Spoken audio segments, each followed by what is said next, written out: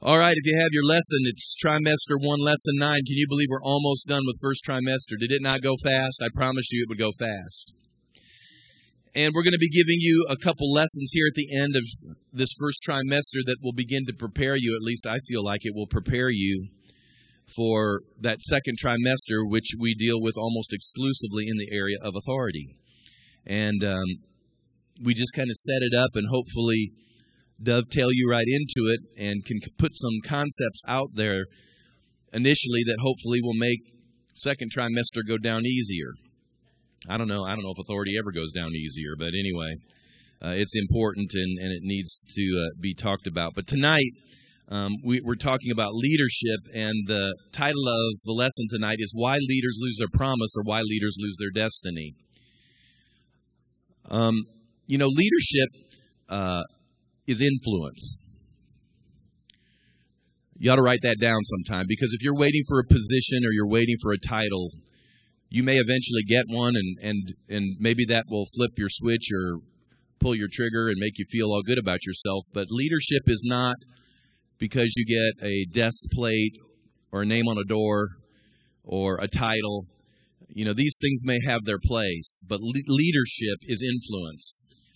And I recognize the fact because when we started School of Ministry years ago, or at least a year or so ago, we called it School of Leaders.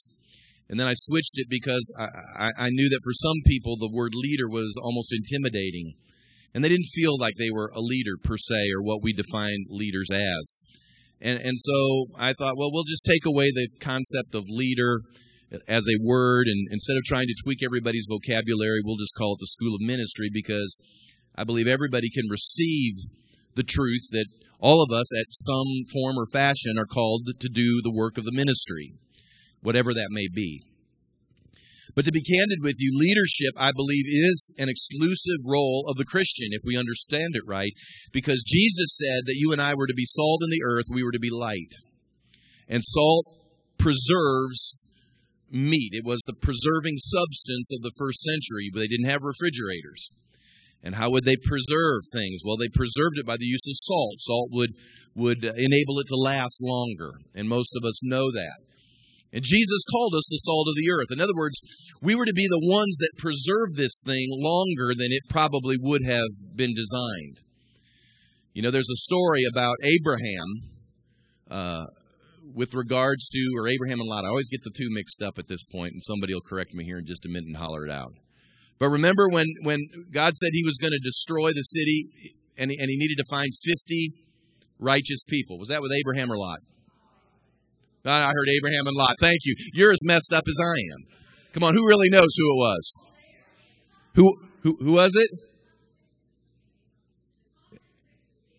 Abraham. I got two Abrahams. Abraham, it's gone.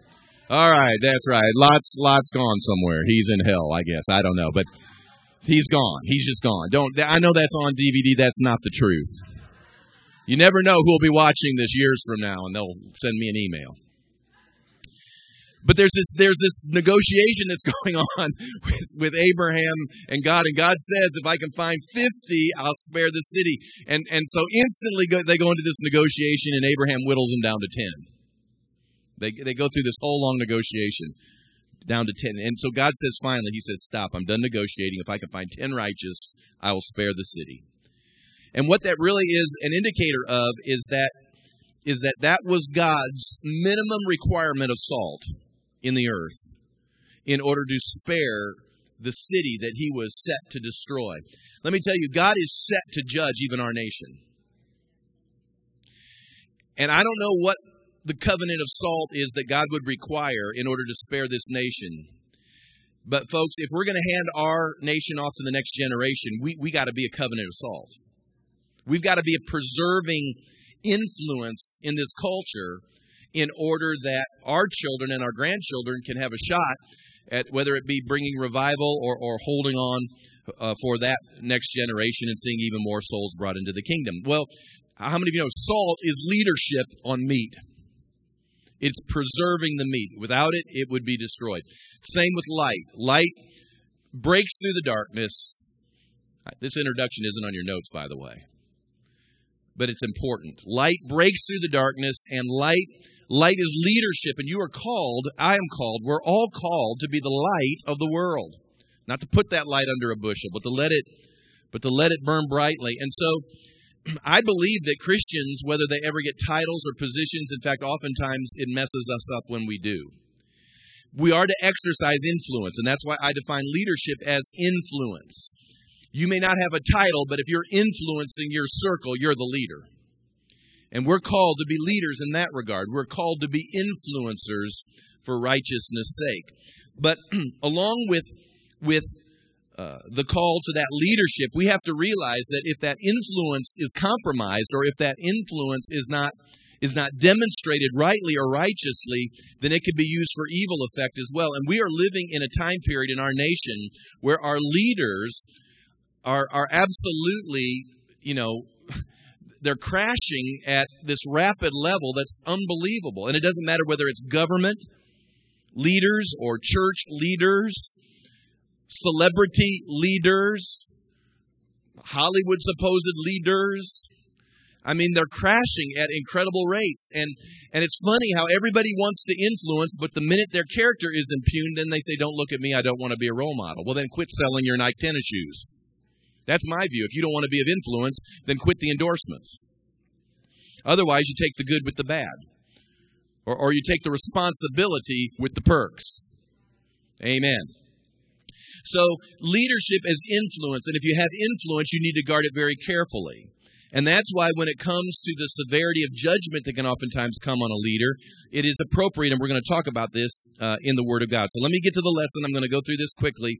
In Numbers chapter 20, there's a great story here that I want to read to you. Numbers 20, verses 2 and 3, it says this, Now there was no water for the congregation, so they gathered together against Moses and Aaron. Isn't that great? They can't find a drink, so they're going to get irritated at Moses and Aaron. And the people contended with Moses and spoke, saying, If we'd only died when our brethren died before the Lord. In other words, when all those people were consumed because of the rebellion that took place from Korah and those other leaders, now the rest of them are saying, well, we just soon have been consumed by that earthquake as well.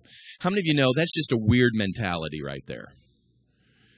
It says in verse 4, Why have you brought us to the assembly of the Lord into this wilderness, that we and our animals should die here? Now let's leap to verse 7. But the Lord spoke to Moses, saying, Take the rod, you and your brother Aaron, gather the congregation together. And you may want to underline this in your Bible. It says, Speak to the rock. Everyone say, Speak. Speak to the rock before their eyes, and it will yield its water. Thus you shall bring water for them out of the rock, and give drink to the congregation and their animals. Now I'm going to leap a little further ahead to verse 11. Well, let's go back to verse 10. Sorry. Moses and Aaron gathered the assembly together before the rock, and he said to them, Hear now, you rebels. Now, you got to admit, he was speaking the truth, wasn't he? I mean, it wasn't that he was lying. Moses wasn't lying. I mean, they were. But he's just pretty irritated with them right now.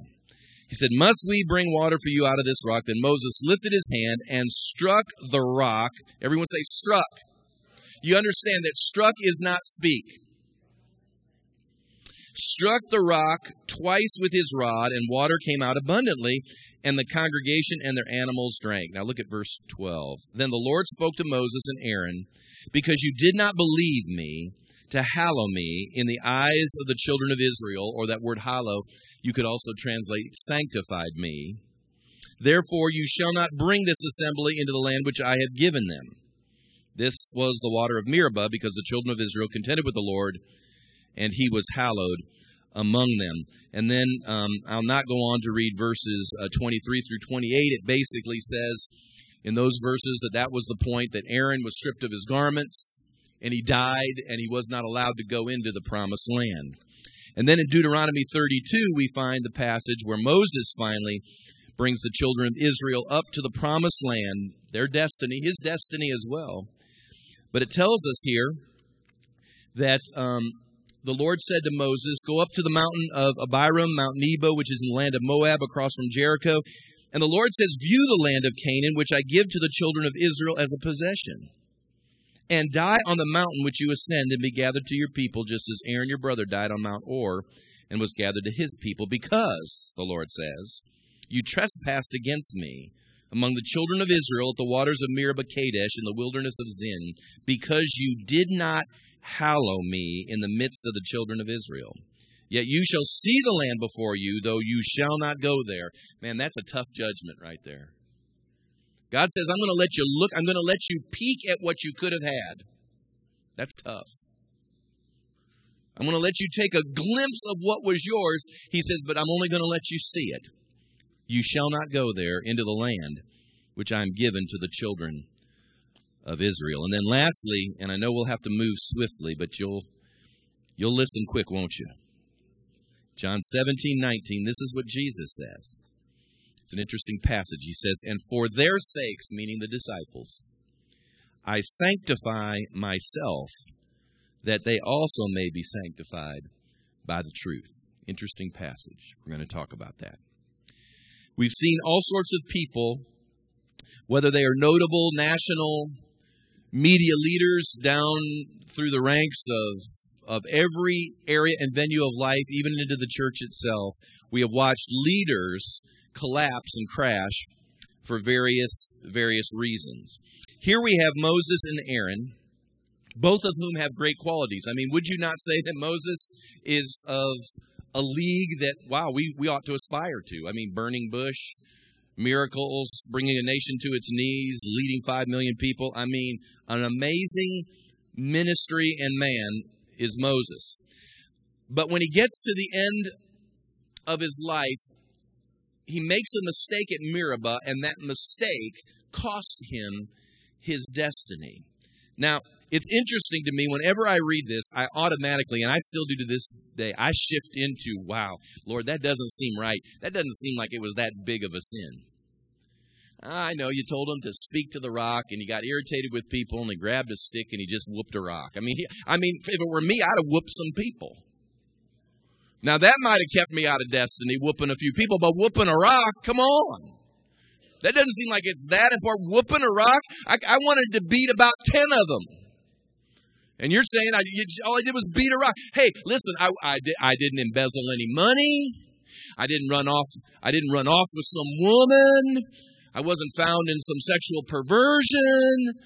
I wasn't, hooked or addicted to the computer or some internet issues. I mean, I can think of a lot bigger sins than hitting a rock, at least in my mind. But God said, speak to the rock, and Moses slaps it. And because he slapped it, God says, you're not going in to your destiny. Now, I need to understand this. Because if we don't get a hold of this, this isn't measuring up how I would measure things up. And this is the lesson I believe that the Lord is giving us here. To be in spiritual leadership and authority is a significant matter. There should be a reverence, or what we've called a fear, to manage the things of God. There ought to be a fear or reverence to managing the things of God. If the Lord opens a door for you to do a ministry, I don't care if it's what people would consider menial or if it's very visible. Whatever level of ministry God may open a door for you to, whether it be participate, to give oversight to, there needs to be an appropriate respect to how you manage the things of God. Some people treat leadership as a frivolous thing. Now, I understand, and it's certainly something that I've been reminded of on numerous occasions. I get the fact that I put my pants on the same way every man puts his pants on. I don't know if I put my pants on the same way the women do. I don't know. But as far as it goes with men, I know that I get up in the morning, I get dressed just like any ordinary person. I eat my breakfast. I go about my business. A lot of my life is very normal and ordinary and would resemble any other man and his life and how he does things as well. So I understand that as far as being just an ordinary person, I'm just like anyone else. And you all do realize that Moses put his toga on the same way everyone else did too. I mean, Moses was a man. I mean, Moses ate, and Moses, was a person. He's born under the same influences and curses the rest of us are. And so we could, Moses didn't glow in the dark. We tend to think these biblical characters kind of like they glowed in the dark, or they walked maybe 3 inches up off the ground. They didn't really walk, they just sort of sailed. And we have these images, but they were people. But the truth of the matter is that God called them to some form of leadership. And when God calls you to some form of leadership, and listen to me, it doesn't matter if you're just leading really in the nursery. If you're leading, you have influence, and influence is an important thing. You see, you're not just like everyone else.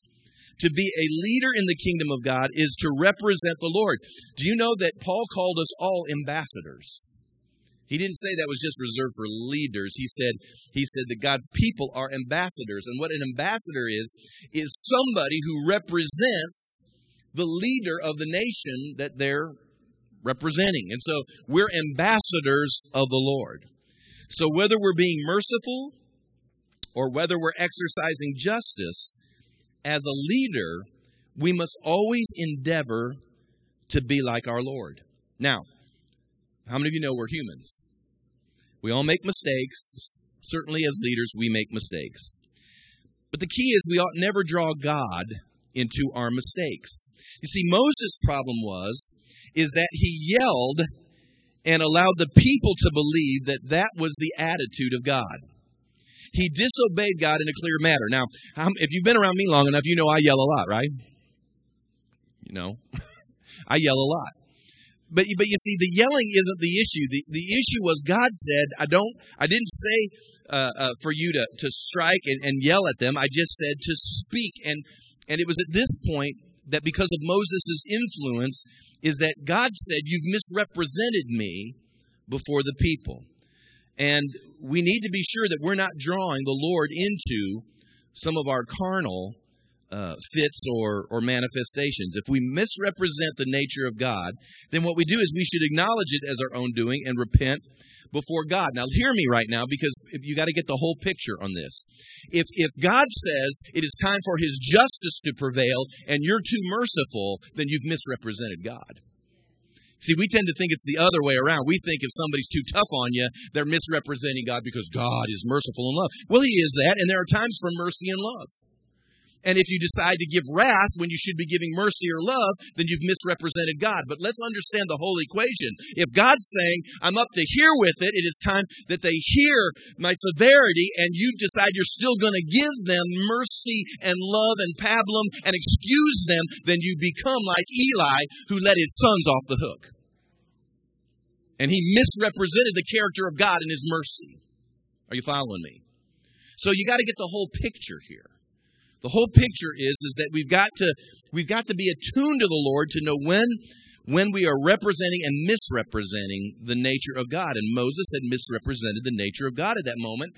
And God said, I can't let it go. He has to be judged. Now, I'm just grateful in the day that you and I live in now, as we're under a new covenant, that His judgment isn't just cutting us off from our whole future. But don't misunderstand. If you misrepresent God, there's a judgment that comes.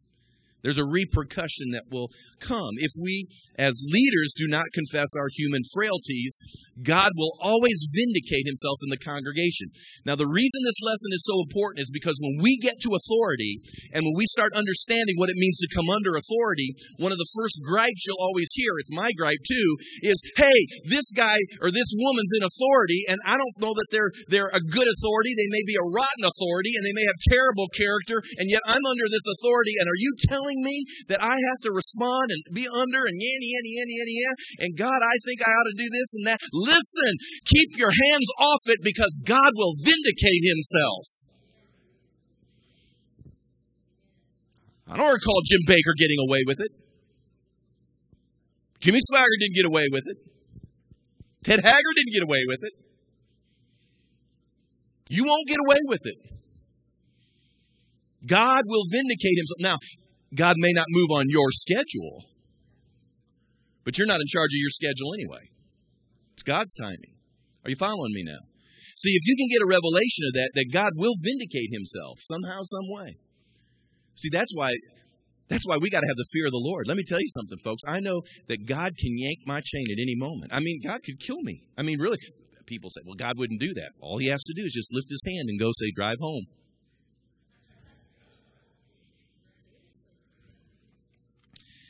Isn't it interesting? The children of Israel rebelled against God on numerous occasions.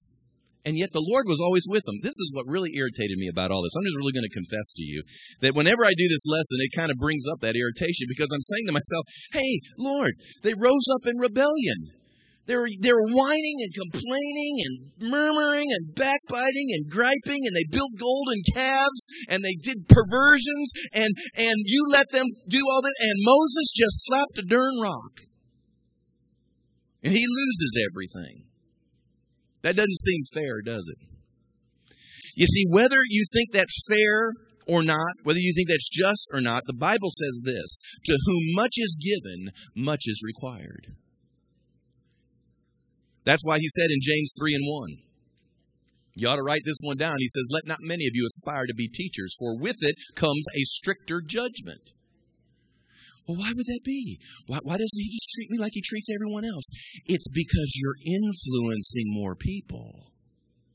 And if something comes out of you that's not right, or it's in error, or it misrepresents God, or it hadn't been prayed through, or you're just having a fit, or whatever it is, and it just comes out, your rippling effect has far greater influence. So God says, I will judge that in a far more severe way. See, you can propagate the same error on a phone with your best friend, and God won't do much to you. But you stand up in front of a group of people with the authority of God behind you and begin to say, this is what the Lord says, and it's not what the Lord said, you're in trouble. See, the greater your influence and leadership, the more severe is God's dealing. So every time we exercise leadership, we should ask to be one with the Lord. In other words, Lord, I really want to do what you would do. What would you do in this situation? What would you do in this opportunity? What would you do in this environment? What would you do if I was in this situation? I mean, we've used all of these illustrations through the years, and I almost hesitate to do this, but I had people years ago when we were making the transition from one church to Legacy, I had people years ago who told me that if it were them, that they would have stood up and they would have told everybody what for. They'd have exposed everything, every person. They'd have let it rip potato chip. They'd have handed out pamphlets at the door. They'd have done this. They'd have done that. They'd have done everything. I mean, they were telling me what all I should have done. But all I can tell you is I remember what the Lord showed me. The Lord showed me. He said, if you want to be like Jesus, then as a lamb before its shears is dumb, you go before and open not your mouth. You know why you do that? Because God will vindicate the truth. I want it done in 24 hours. Sometimes it takes years. Truth ain't always fast, but it'll always show up. It'll always show up. So you've got to ask to be one with the Lord. And if a mistake is made, listen, and I don't have time to go into the nature of God as we move through the scriptures, but again, if we believe that we're under a New Testament covenant and all the things the New Testament covenant provides, if a mistake is made, God's not looking just to beat the fire out of you. I don't believe that's the heart of God. He wants to redeem it, but you need to repent from it, and you need to recognize it, separate it from sloshing it on the Lord, and I believe that He can use that as a learning moment in order to grow you up. But before you speak or act, you ought to seek to understand God's mind on the matter. So the more one knows the Lord, the less they are careless. The more one knows the Lord, the less they are careless. Now again, we're talking about influence. If you have influence, you ought to be sensitive to what it is you do, what it is you say, how it is you act. That's not putting on airs. It's not trying to be plastic. You're not trying to be something you're not. But at the same time, you need to understand what Jesus said when He said, because of them, I sanctify myself. For their sakes, I sanctify myself, so that they in turn might be sanctified. Now, there are a lot of things, and we already went through this, that Paul said there are many things that are legal, but they're not beneficial.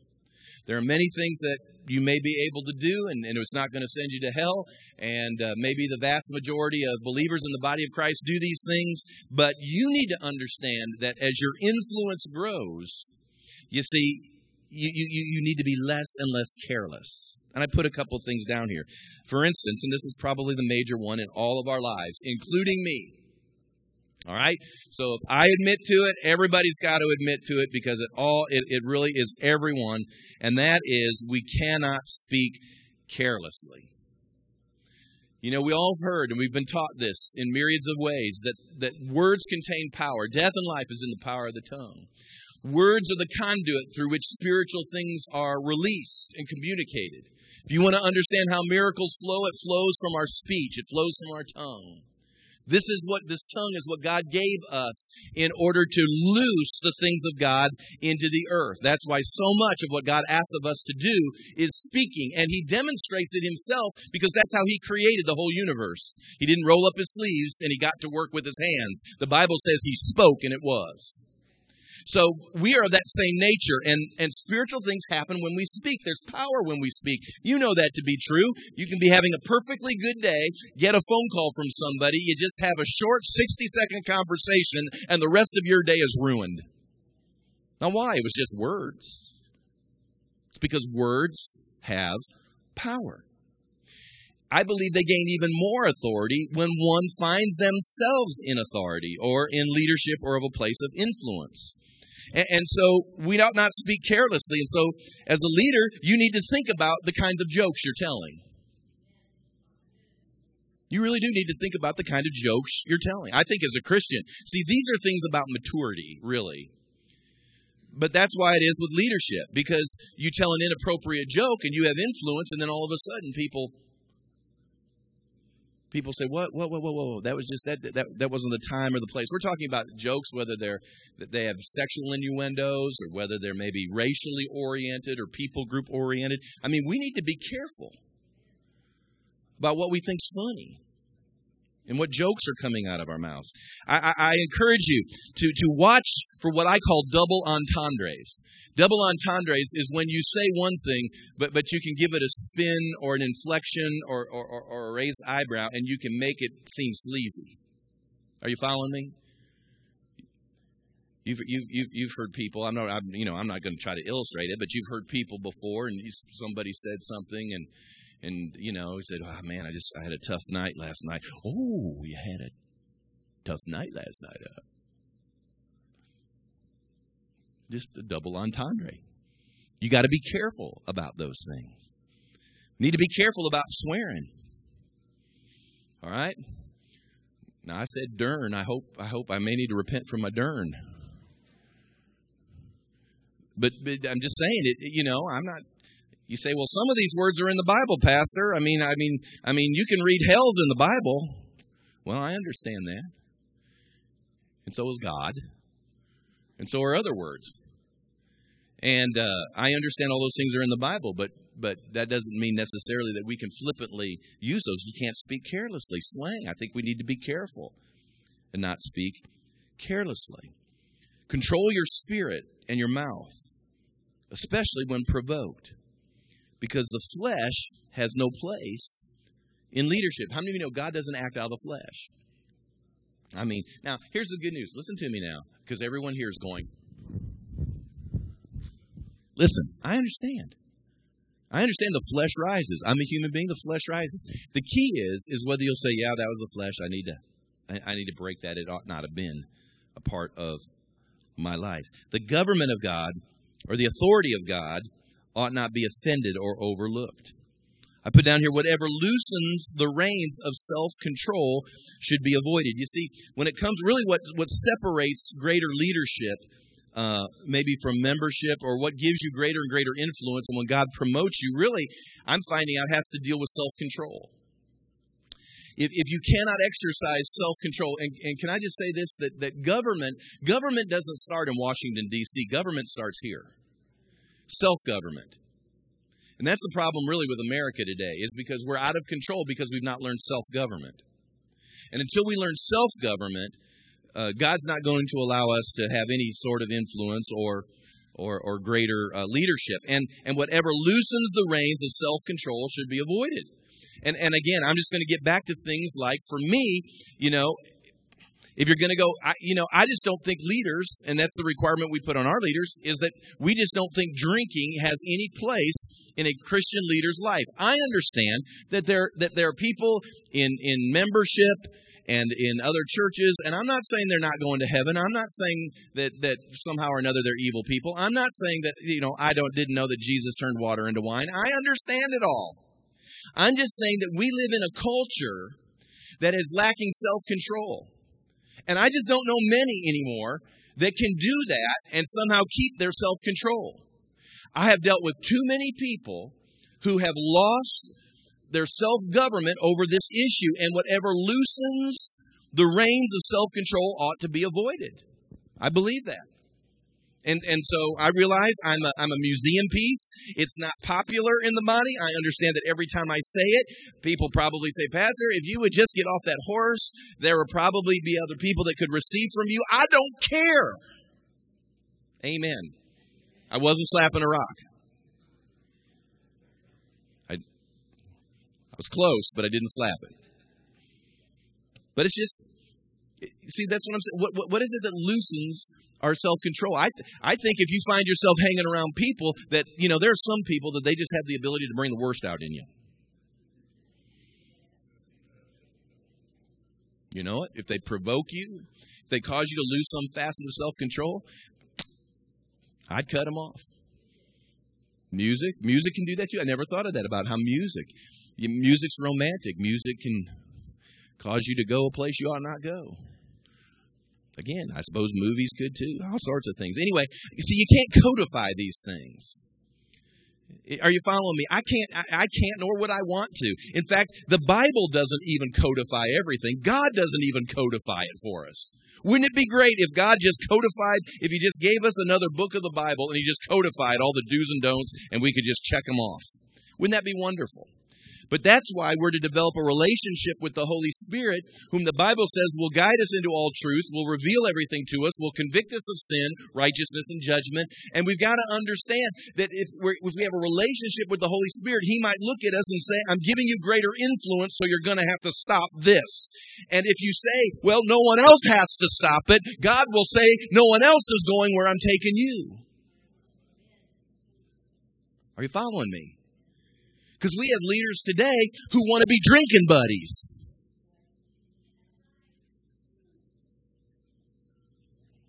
Heard one pastor the other day. I got to be careful here. Heard one pastor the other day. I mean, he literally owns a bar. That's despicable. I'll say it. I think it's wrong. I think it's wrong as rain. I think it's wrong as rain to lead people as a leader into sin when you're having to call cabs to take your patrons at your business home. Something isn't right about that. So I won't be invited to speak at that church. Amen. See, Moses and Aaron lost their destinies because they would not sanctify themselves before the people. Now, again, this isn't alienating people. This is the part that oftentimes people don't get. They'll say, well, you just think you're better than us. No, I don't. I think I am subject to every temptation you're subject to. I think I am subject to every dealing of God that you're having to work through. I am subject to everything under the curse of this earth that you're facing as well. I don't think I'm any better than anyone else. I think I have to rely on the power of God and the grace of God and the mercy of God, as well as all the other things that come. I have to rely on it just like you do. But this much I know, that if I'm going to a place that I'm going to affect many, then God's going to work in me in such a way that not many will embrace. See, that's where I believe God's dealing with all of us in, is that if we're going to be of great influence, then we've got to understand that we can't allow little things to take place. Listen, I'm not going to get into this and say any names, but there's been another in our gubernatorial race. For those of you that hadn't heard, one of the participants has had a little scandal, little dirt come up around them concerning a relationship that they had that wasn't their spouse. Now, I don't know whether it's true or not. I don't know what's going on, and I don't know what to believe. And to be candid with you, I'm just about done with the whole mess. I know this. Everybody admits to the fact that there are phone calls that are going on between another man and a woman happening hours in the middle of the night. Can I just share this with you? That's dumb. Maybe you didn't do anything, but that's just not smart. You're saying, I can't call up somebody who works for me in the middle of the night. Listen, I don't know where you're going, but I'm going to a place that they're not going to pull any dirt on me. Because the enemy waits until you've got the most influence, and that's when he decides to unveil all your flaws. So, that's why God's refining you and me even now. Now, let me give you a good example here. This will blow your mind. I haven't taught this in ages. In the book of Leviticus, chapter 10, to sanctify oneself, it means that you refrain from doing many things that are legitimate. In Leviticus 10, there's this story, and again, I'm just sharing this stuff with you because this blew my mind. If I can find Leviticus. Leviticus chapter 10, we find Aaron. Now, Eli wasn't the only one with family problems. Aaron had two sons as well called Nadab and Abihu. And I can't get into what all strange fire is, but apparently, instead of bringing fire off the altars that were holy unto the Lord, they had their own bick out back, and they were just kind of, I guess, starting their own fire. Now, there's a point to be made that's an interesting message, but I can't get into all that right now. So they were offering this strange fire up, and they'd been doing it apparently on numerous occasions. God was getting irritated about them concerning this. And it says that the fire went out from the Lord and devoured them, and they died before the Lord. Now, these are the sons of Aaron. God literally causes this fire to come up and consumes them. And this is what Moses says to Aaron. This is what the Lord spoke, saying. Moses said this to Aaron. By those who come near me, I must be regarded as holy. And before all the people, I must be glorified. So Aaron held his peace. Now, that's just some words to us here, but let me give you kind of the picture here. Aaron, two sons. Those of you that have children, you love your kids? We all love our kids, don't we? Would you not assume Aaron loved his boys? I would. Even though they might have been acting terribly and doing wrong things, I suspect, a parent loves their kids even when their kids are doing wrong things. That doesn't mean we justify what they do, but we still love our kids. So here, all of a sudden, his two sons, mind you, are consumed. It wasn't in an accident. It wasn't that they were in a battle and the enemy killed them. It was fire that the Lord brought up. The Lord did it. And Aaron all of a sudden is confronted with this picture that my sons are dead. And God did it. Now, I don't know about you, but even the best leader, I would think, would at least perhaps want to mourn. I mean, would you not think that? He would want to grieve, to cry, to express sadness. Maybe he'd be angry even. I mean, your two sons, gone. I don't like this. I'm mad. I'm angry. But the Bible says here that Moses held his peace. Why? Why did Moses hold his peace? It's because Aaron held his peace. It's because Moses said to him, he was doing this. He was saying, Aaron, remember, you're before the people. I know you just lost your two sons, but you're before the people. Hold your peace. Because you can't misrepresent the Lord. You must sanctify yourself before the people in order that they get the right understanding of who God is. Now, I'm just going to give you just kind of a scenario that doesn't happen often, but happens on occasion. It may be a complete surprise to you, but every Sunday, let's say that I come to church, I don't always have one of the best mornings getting up. There are times I get phone calls that will just irritate you. Perhaps I've interacted with people who are mad at me before service even starts, and they want to get it off their chest. I mean, I've had all sorts of things happen through the years.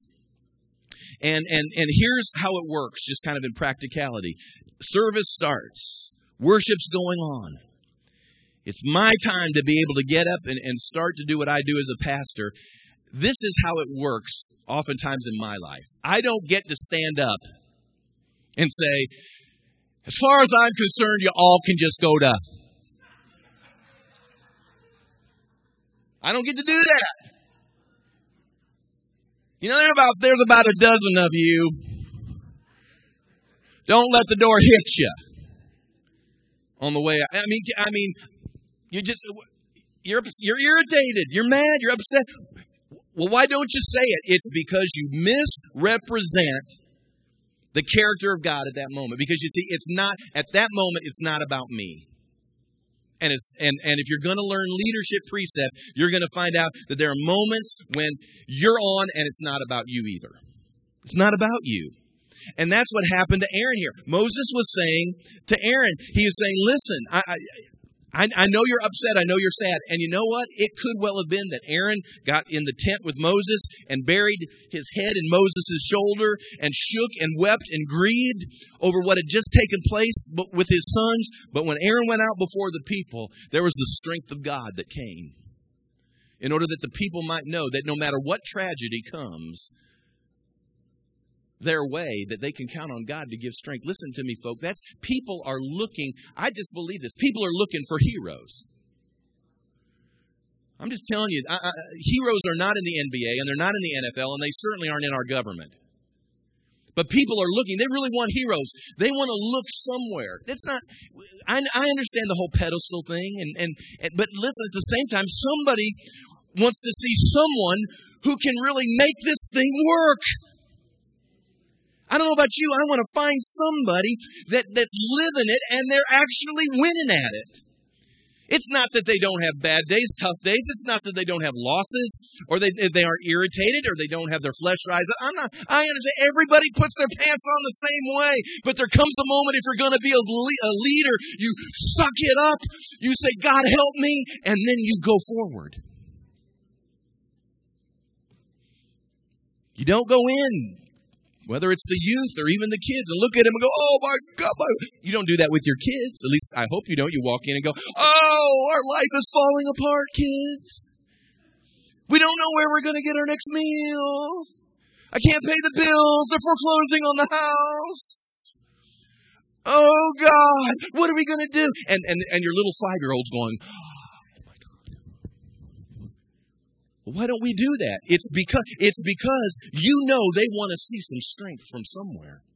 They want to know that mommy or daddy can get in touch with God, and no matter what happens, they can stand.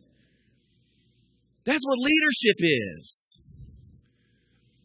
Sanctification or holiness is the mark of leadership. I mean, I've reached the place, and I've had to learn this the hard way. I'm pastor 24/7. I've had people take me to lunch before, and they said, "You can be, I want to be your friend, Pastor. You can just be yourself in front of me." And I used to believe them, and then I found out people lie. Because what happens is that the minute you allow them to be your friend, they decide one day while you're eating lunch that they don't want a friend. They want you to be pastor again, but they don't tell you that they switched. And so all of a sudden they look at you and go, "I don't want someone around me that's weak." And that's when I learned that if you're a leader 24/7. It's just like if you're a mom or a dad. You're a mom and a dad 24/7. You're not their friend. Are you following me? See, eagles soar to great heights. Turkeys scratch in the dirt. The greater the authority, the greater the responsibility and expectation. It's going to touch our motives, our mouth, our ministry. And a lot of people, I want to say this, and again, you've heard it, that the opposite of holiness is not sin. People get, what do you call it when you're dealing with opposites? What's that word called? Antonym? Is that it? Antonym is opposite. Okay, this is an antonym. Hey, that's pretty good. Antonym. I pulled that one out. Must have been by the Spirit. Did they say it and I just said it? I thought that was the voice of the Lord. All right. Antonym. All right, I'll give you credit. It wasn't me or it was the Lord. It was someone in their congregation. Antonym. This is an antonym. Righteousness, sin. Okay, that's an antonym. Righteousness, sin. The antonym, or the opposite of holiness, commonness. That's important. Holiness, commonness. So what does it mean to be holy? To be holy means to be uncommon. Holy isn't just to be without sin. See, that's what people think. How can I be holy? Because I can't be without sin. Well, that's not what we're talking about. It's to be uncommon. So to be sanctified is to be different from the common. You're a leader. You're influencing people. Maybe you're influencing kids. Maybe you're influencing young people. Maybe you're influencing the women. Maybe you're influencing the men. Maybe you're influencing people at work. Maybe you're influencing your neighborhood. I don't know. But the key is that if you're the leader, and no one may ever vote you in as leader, but I will assure you, in fact, is it not interesting? If you watch kids, this is interesting, that kids, there will be a leader that will arise from a group of kids that will influence all the other kids. And nobody ever stopped and voted that little Johnny's the leader of this group. But it happens, does it not, with girls and with boys? There's a leader that rises up. And if that leader is unrighteous, isn't that the worst thing as a parent? Is that your kids get in this group where there's this little Johnny or little Janie, and they're just the Antichrist. And nobody voted them leader. And we've had these discussions with our boys and girl, and we brought them in and looked at them and said, listen, you are not the thermometer. You are the temperature setter. You're the one that's going to go in and exercise leadership in this. If they all run off the cliff, it don't mean you're running with them. Are you following me? See, that's leadership, influence. That's the price tag. It's being uncommon. And so I just put down here and we're done. What little things, it may not be a big thing. You may be doing really good in all the big areas, but what little things in your life? See, for Moses, it wasn't a big thing. I mean, again, I'm not being flippant, but Moses had the internet thing under control, and Moses had the one man, one woman deal down, and Moses understood organizational structure, and Moses understood how to pray and get into the presence of God, and Moses understood a lot of things. Moses' issue was, instead of just speaking, he hit a rock, and it cost him his future. What is it that Solomon said? He said it was the little foxes that spoil the vine, isn't it? The little foxes. What little things could be destiny busters in your life? What are the rocks that you struck that may need to be repented for? And what are you now in the process of sanctification? And can you really be used as leadership before a watching world, watching church in a scrutinizing world? Do you understand that the reason people don't take Christianity seriously, you know why? It's because they've seen so many, what? What do they call them? You know, some of that is just them seizing on a issue, but some of it probably is true. Why leaders lose their destiny. I want you in your promise. I don't know about you. I'm going to get to my promise. Amen. Honey, you going to get to yours? Together we're going to get to promise. Amen. You want to get to promise? Come on, stand with me. Let's get there together. Amen.